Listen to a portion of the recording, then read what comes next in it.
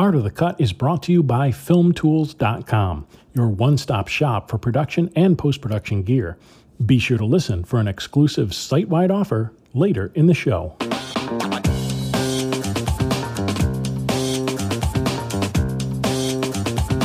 Hello and welcome to the Art of the Cut podcast. I'm Steve Hallfish.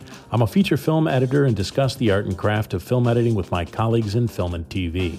Today on Art of the Cut, Rick Pearson, ACE, details the editing of Wonder Woman 1984. Rick's filmography includes seemingly an endless list of massive blockbuster films: Godzilla King of the Monsters, Justice League, Kong Skull Island, The Accountant, which was the last film I interviewed him for, Maleficent, Red Dawn, Iron Man 2, Quantum of Solace, The Bourne Supremacy, and Men in Black 2, among many others. When we first moved out to LA back in '88, I was trying to figure out, I was interested in I had two trajectories. One was cinematography and the other was editing. And I pretty quickly realized I came out in the middle of a writer's strike and I got a job as a PA on a science fiction comedy called Mutant on the Bounty. I was on the set there and I sort of realized even then that the set probably wasn't the place for me in terms of cinematography and even that world. I much preferred the sort of more controlled, from my perspective, environment of the cutting room and the creativity that I saw that was involved there. So I began to pursue editorial, got another PA job at a little commercial house, but eventually wheedled my way into cutting music videos and eventually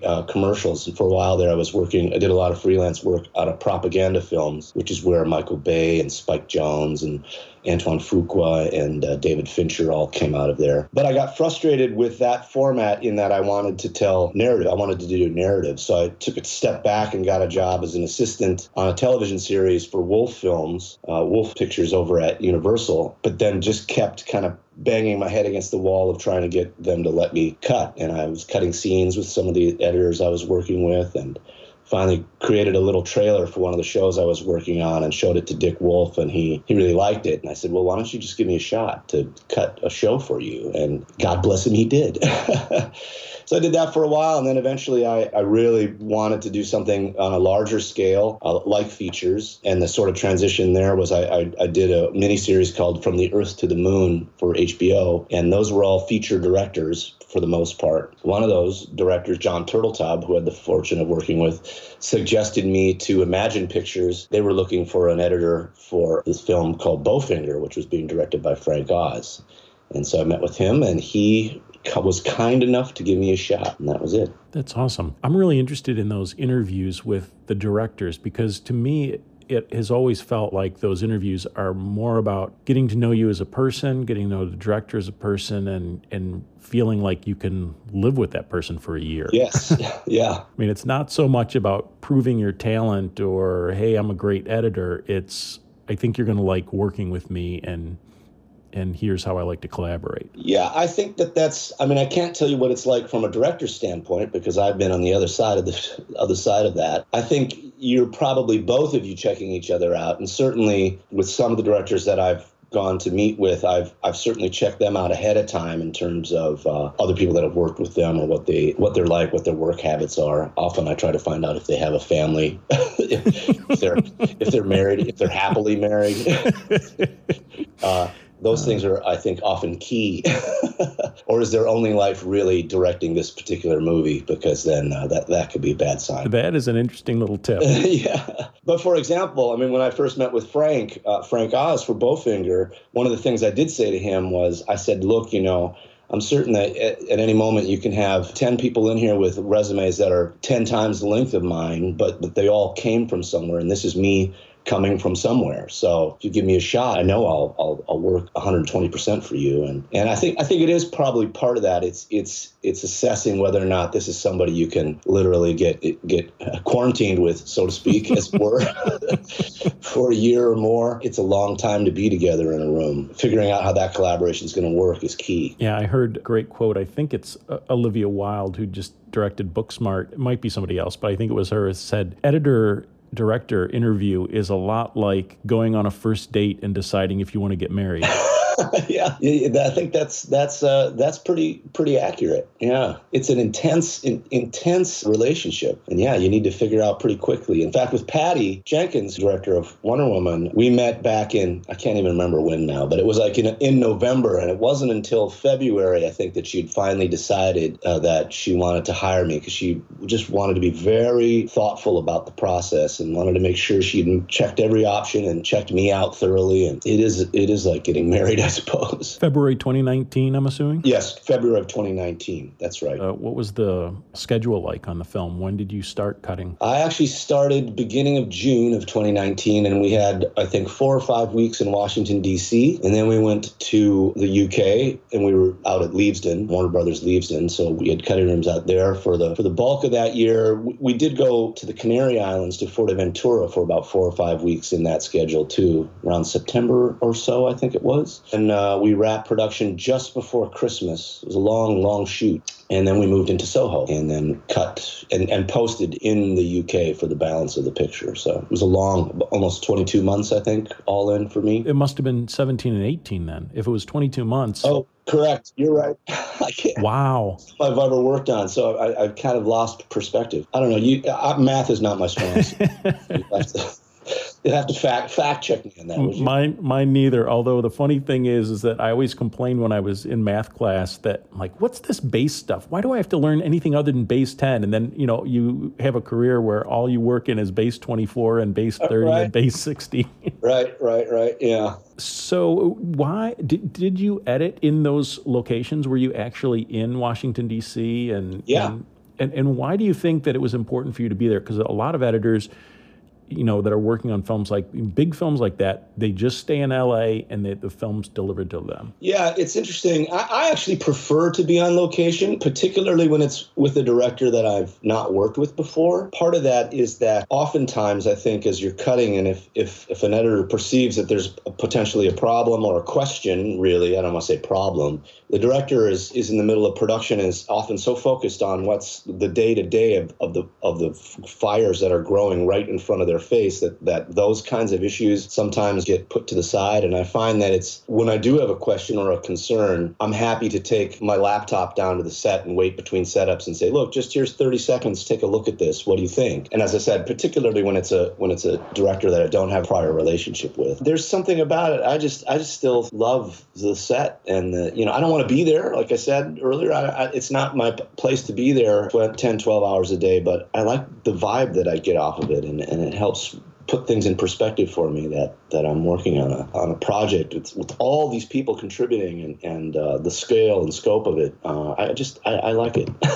I just do. Your point about going down to the set with your laptop is interesting, because I just talked to somebody else that said that they prefer doing exactly what you just said, because if you make a call and say, hey, it's Rick, could you come to the editing, cutting room, or can I can I send something to your phone? Yeah. It's almost like an imposition, but if you're down there on the set, like waiting around in between a lighting setup, it feels much less like you're imposing or it's a scheduled thing. I think that's right. I think, as I said, for some directors, for a lot, most actually, I think, Patty is certainly an example of that. When she's shooting, it's all about shooting right now. And what am I doing this day? What am I doing today with regards to production and her responsibility to all those crew members and her cast? And when I would come down to the set, and I would have my laptop and I would just kind of wait for my turn, or she would know, I would say to her assistant, I'd like to come down. I want to show Patty something. She said, oh yeah, come on down. I think we're going to be turning around to a different setup in 15 minutes. So she would sort of have a sense of knowing that I was going to be coming, and then I would just see her and she would acknowledge that,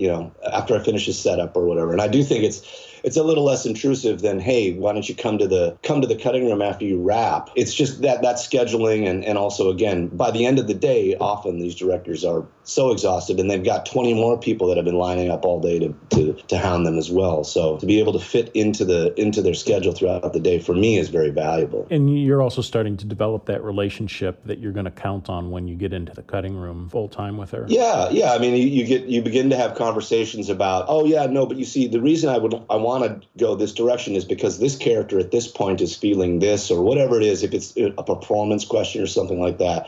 And so it's informing me too, as far as what the directors, where they're headed, or what's sort of framework they're carrying around with them, so I can begin. It's also my job as an editor to try to get into the director's head as much as I can. And so every opportunity I have to do that, I find there's value in it. Sure, and those specifics that you learn from her about, the reason why she's doing something with a certain character carry you forward for other decisions that you have to make. Of course, exactly. That's right. Yeah, it's a process. So it's all informative. How did you two work together in the cutting room? What was your collaborative style with her? Well, it was interesting. Once we got into post, I saw very little of her during production. She very rarely came to the cutting room. and when I would see her is by going to her trailer or going to the set if I had questions. There were also instances where visual effects needed answers, and so I could help be the conduit to visual effects by saying, look, here are the plates we're talking about. Do you think how do you feel about this plate or this plate? But then once we got to post-production, whereas during production she was all about production, during post-production she was all about post-production. So we spent hours together every day. She was in the room, and it was very collaborative. By the end, or even halfway through the post process, I felt more like I was working with my sister because we would also we talked about all kinds of things other than the movie, but all of it again was part of it. It's all part of the process too. We spent hours and hours and hours together. One of the things that was interesting, because she wasn't really in coming to the cutting room at all, she was also really not looking at cut footage very much.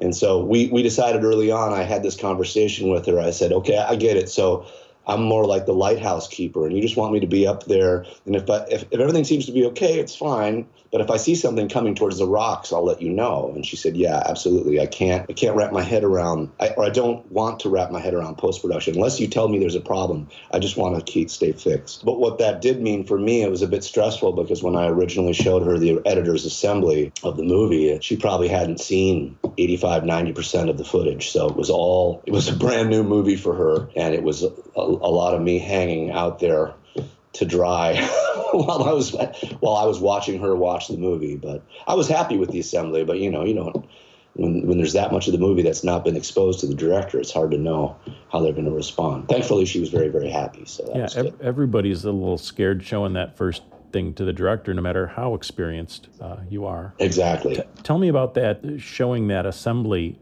Did you go through the entire film in one shot, or did you stop along the way, or did you just want to look at a reel and then talk? Or Well, I had the whole show mounted, and we intentionally, and I try to do this as much as I can, I try to not have that initial screening be in the cutting room, but make it in a screening room itself, something that's purpose-built for that, so that it feels a bit more like, okay, let's sit down and watch this top to bottom. We had a couple of bathroom breaks.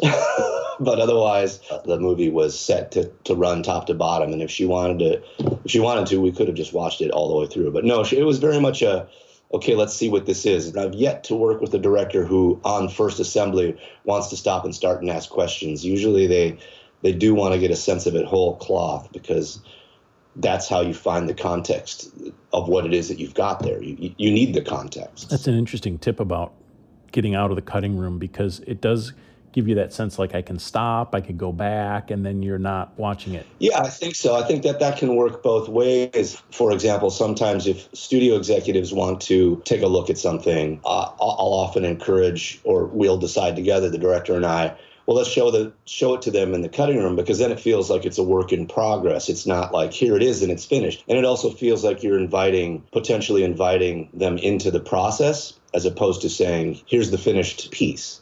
It just depends. It can be a bit of a political chip to play. But conversely, I also think it's really helpful, particularly for a director-editor, if they've been working for weeks and weeks and weeks on something. We had another screening room at Soho.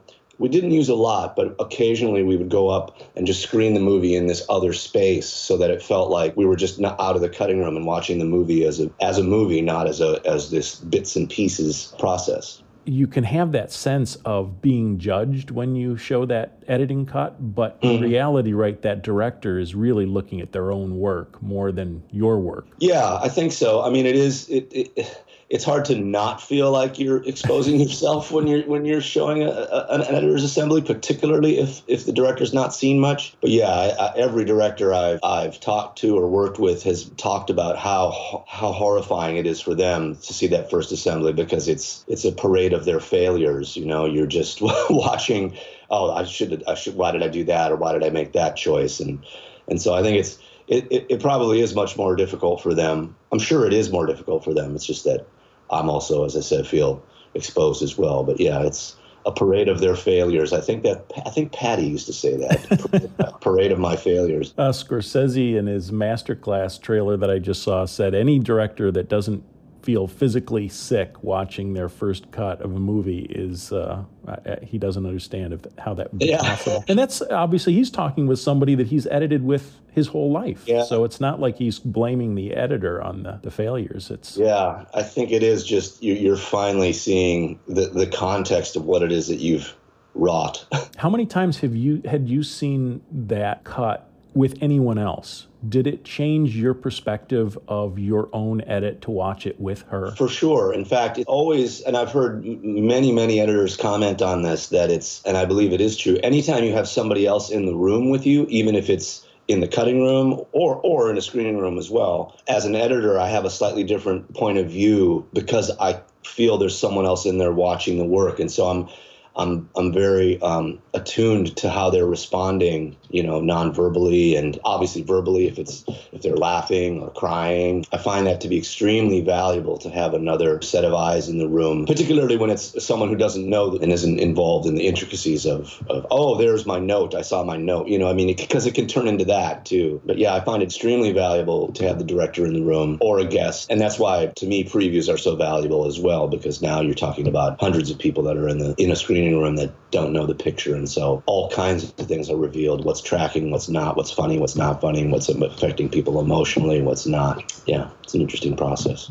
Did you do anything to prepare her, or do you think that she knows how it is working with an editor, and that sense of trust to be able to be in a room when you do see that, what do you say, the string out of failures, or my parade of failures? Yeah, my parade of failures. To be in a room with someone when you see your own parade of failures is very difficult. How do you build that sense of trust with a director? You have to do the best you can at reading how a director is doing, particularly when you're about to get into it for that first time. And it is a sense of trust. And usually there's some little bit of a conversation that I try to have ahead of time about, I just want to let you know this, and this, in terms of whether it be perhaps a musical choice that was made, or I don't very often, unless we've had the conversation ahead of time on the assembly, I don't very often do any kind of structural changes that deviate from the script, because unless we've been working the cut, via pics or whatever, and so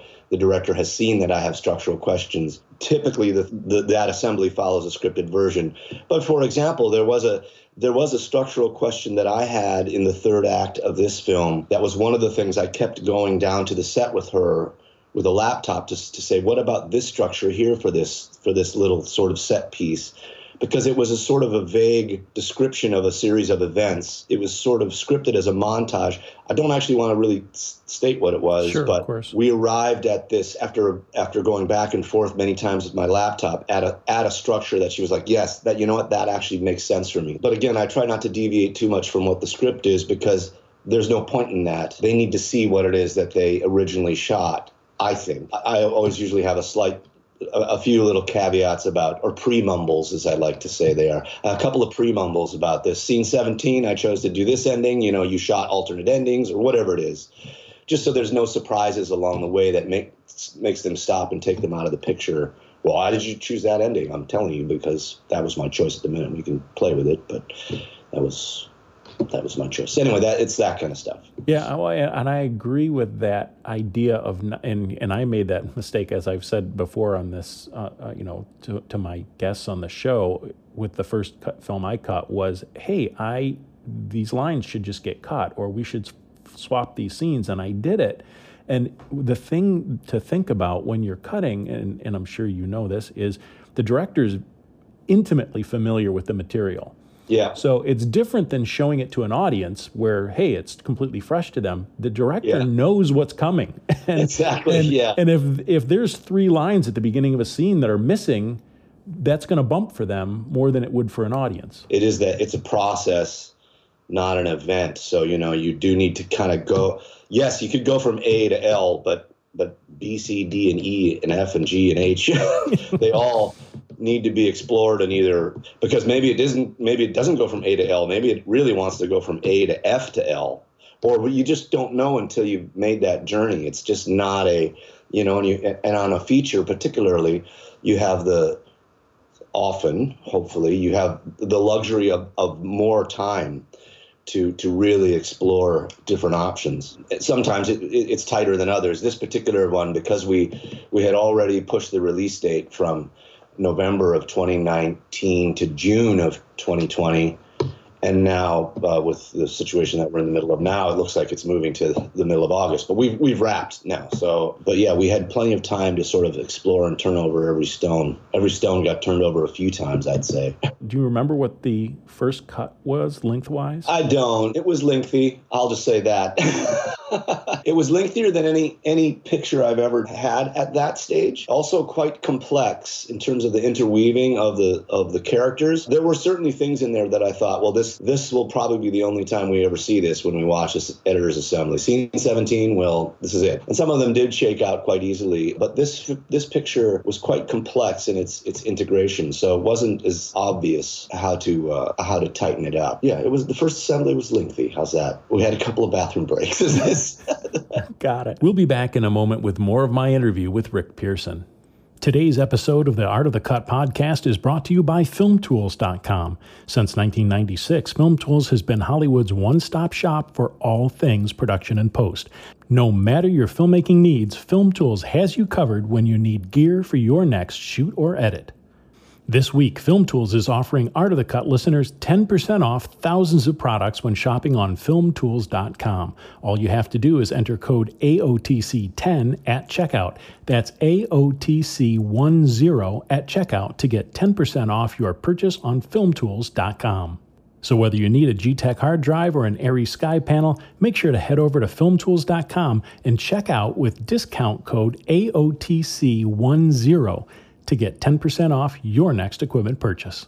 And now back to my interview with Rick Pearson. It's interesting that you say that you knew, scene 16 or scene 17 is going to go, but you don't cut it. There's no point, right? You don't get any brownie points or gold star if you say, you don't need this scene and I'm just going to cut it and look how smart I am. No, you don't. In fact, I think that can backfire on you initially, unless it's a director that you have a long-standing relationship with, and if you're saying that in the throes of production, and the director is also struggling with a join or tracking a character, I might pitch something like that during shooting to say, look, I've tried this, or let me show you this a couple different ways on Pix or on my laptop and see what you think. But yeah, no, you don't get any brownie points for being clever. Again, unless it's a conversation you've already had and you're prepping the director for something that you might want to try. For me personally, it would be unwise to pull that as hey, guess what I did? But that's not what I want to see it first the way that I intended. I don't,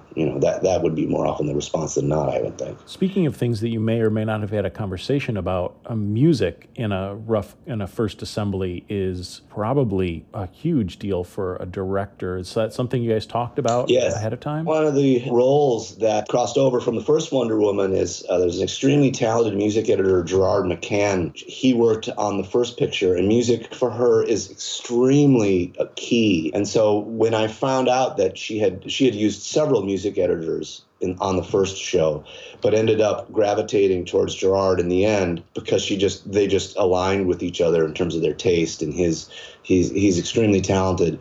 And so early on, I wanted to get him involved in the process while we were shooting. And so he came in for a few weeks in the middle of shooting and did some temping. I had asked him, I said, could you give me a kind of a palette of cues that that she responds to? I used some of those cues temping myself as I would go through. And then he came in, I think, the last 4 weeks or so. I can't remember specifically, but something like the last 4 weeks of my assembly. And then before we ended up presenting to Patty. And so he had his hands on a lot of that music. Some of it was stuff that I had temped and that stuff stuck. But yeah, I leaned on him a lot because I also knew that he had her ear. And if he didn't, then he could solve it. That also had to have been a great safety blanket for you, that you at least knew that the music was going to ring true to her when she saw that first cut. We had conversation. I didn't just blanket say, whatever you want to do, Gerard.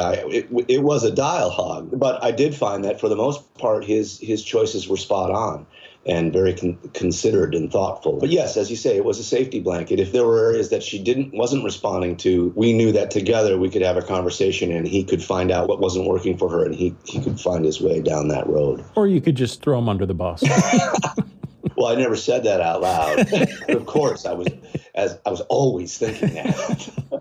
Talk to me about the process of getting from that first assembly. As you said, that's the big thing, is that it is a process. This is not a one and done kind of thing. And what were some of the things that you guys explored? I mean, obviously you can't speak to a lot of specifics, but what were the things that changed that you talked about that needed to be worked on? Because there's a large visual effect component to it. Visual effects need a lot of lead time, depending upon the complexity of shots that are involved. It's no secret that there's a large sequence that takes place in Themyscira with a giant stadium and a landscape that for the most part doesn't really exist in the real world. And so initially we had certain target dates that we needed to meet to sort of feed the machine of visual effects. So on these movies, you can't just sit down and start at the beginning and start working your way from the top to the end.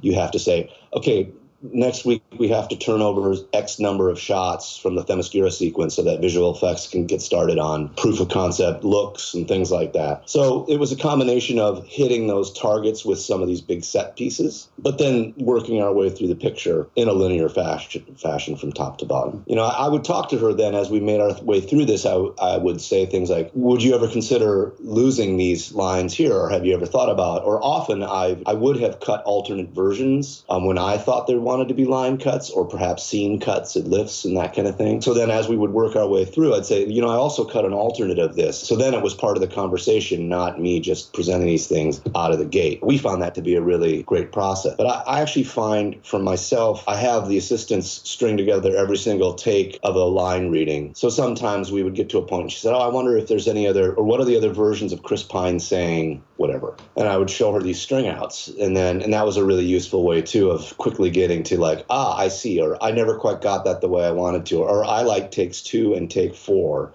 And then we would just bounce around that way. So it was a conversation and a collaboration as we worked our way through it. You mentioned feeding the VFX machine. Was that something that was also happening, or that they asked you to start feeding even during production? On this one, less so than typical because we had such a long post process. The initial conversation was, we don't need to turn over anything during production. The trade-off was that during those first few weeks, particularly of post-production, we would have to hit these targets of quite a lot of shots. That sort of worked and sort of didn't. We ended up in a bit of a compromise on that, but it still ended up working out because of the extension. Once we had pushed from November to June initially, that helped us buy more visual effects time. It was a really tight schedule having released last November. That everybody acknowledged how tight that was. And so it was a real relief when halfway through production they pushed to June. And that had everything to do with both the time slot made more sense, and it made more sense for the health of the movie because it was just going to be crazy to try to finish in that amount of time. So, did you do any pre-viz editing before the filming started? I didn't do much of the pre-viz in terms of the initial assembly. That also was a bit of a back and forth process between myself and the pre-viz department. Another integral part of that process was Dan Bradley was the second unit director who I've worked with a few times. And so we have a good relationship in terms of, I think I understand pretty clearly what it is he's trying to do. So there were a few instances where he had been working directly with previs, and then he would say, could you just take this sequence, this set piece, because what I'm trying to do is X, Y, or Z. I would then take the previs and move some pieces around and perhaps put some beats that I felt were missing or would help convey the story that he was trying to tell. And so it was a back and forth again with previs. On this picture, I didn't come in early. so much and start working with the previs from a raw state. It was more so in the middle of the process. Talk to me a little bit about using previs and cutting a scene that's fairly visual effects heavy. And how do you generate something that's not really there? Yeah, it's an interesting sandbox to play in, this visual effects world and these visual effects sequences. And it depends how you integrate previs animation and or post-viz animation into these sequences. For example, in Themyscira, we might have young Diana running across this stadium. Well, there is no stadium, obviously, but I have young Diana. And so I would have my visual effects editor, Tino, very talented Tino. I'd say, could you please do a composite for me? Take the previous animation of the stadium and then let's place young Diana in it. Other times there might be set pieces where two characters are up on wires and one of them is largely a CG character, but the environment itself doesn't exist. And so often I would take a stunt performer and do a picture-in-picture of them placed over the quote realized previs, so you could understand, this is meant to be the action, this larger frame, but here's the actual capture, as it were, that I'm pitching to work for this moment. It's already sounding more complex than it really is. At its simplest notion, it's a shot-by-shot basis to figure out how to best tell those stories, when, as you say, there's very little often in the frame at all that was shot in photography. I'm interested in the skill set that you have that goes beyond being an editor. You've worked on so many big movies and also so many VFX movies. Is there a difference to just working on a big movie? Like, what other skills are there beyond just simple cutting that you have to think about? Part of it, and part of what I enjoy about it, is that the visual effects aspect of it allows a lot of malleability that you don't have, that you can't. In a normal's not the right word, but in a all-in camera scene, something that you shoot and well, there it is, it's done. You don't very often have the opportunity to say, yeah, but what if it was this instead? Or what if outside that window there was a flying thing? Or what if the lasso did this? Or what, because a lasso is this element that can do whatever we want it to do, or whatever we want Diana to do with it. So I think that malleability and creativity is an area that doesn't exist in camera film. That's not to say that you can't do, and I do, and we all do, a lot of manipulation, even in standard, split screens and morphs and all kinds of things you can do now much more easily than you could, a couple of decades ago. Because of that, you've got this huge visual effects department, which I enjoy communicating with and liaisoning with and having a collaborative relationship with, in terms of how to creatively solve problems and talking about, what I could really use from post-viz here now is this shot or something that tells the story in this way. So it's just a different playing field, which I like. I also like to go back and forth. I'd rather not just do one big tentpole after another, but I'm not always able to captain that in the way that I might want to. I was going to say, looking at your filmography, you've failed at going from one big tentpole to another, because that's what it looks like. Yeah, well, yeah,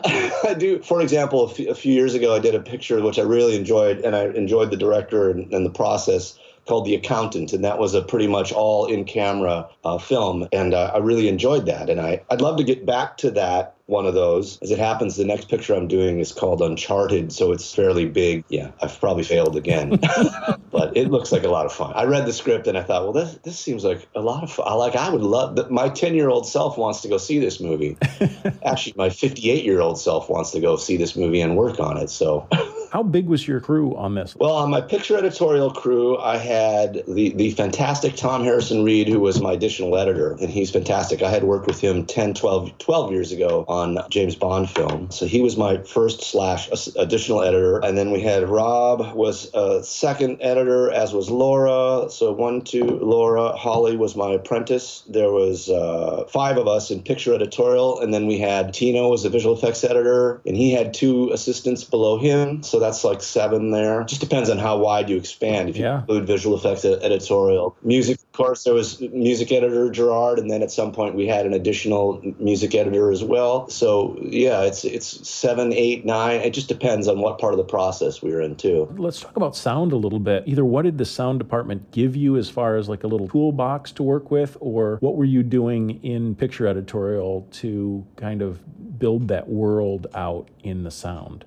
Yeah, we had the great fortune of having 2 really talented music supervisors Richard King on the American side and Jimmy Boyle on the UK side. And that was partly done because we were doing post in the UK. So it was nice to have somebody local that we could reach out to. I would often, Tom Harrison Reed and myself would have a conversation about, we could use this, this, and this here. So he would reach out to Richard and or to Jimmy. They would be bouncing us stuff while we were shooting. And those are sound guys, right? Not music guys? Is that sound guys? So that's Richard King, was sound supervisor. Jimmy Boyle was a sound supervisor. And then we also went back and mined the original first Wonder Woman, the sound effects stems, because there were things very specific like the sound of the lasso, some of her movement and things like that. So we would constantly reach out to them. I'd say, if not weekly, every couple of weeks we might want specifics. Somewhere about 3/4 of the way through the process, we sent a few of the set pieces off to them to actually go ahead and do a pass, which was also really helpful because some of the stuff was so specific. Rather than just getting pieces from them, we wanted to get them to do a pass. And there was an advantage to working with a crew that was in the States while we were in London because we had an extra 8 hours a day to work with. So it's an interesting dynamic working that way, sort of buy another 8 hours of the day. Is a nerdy kind of tech question. How much do you manage your tracks and how much do you say, I'm going to put stuff wherever I want and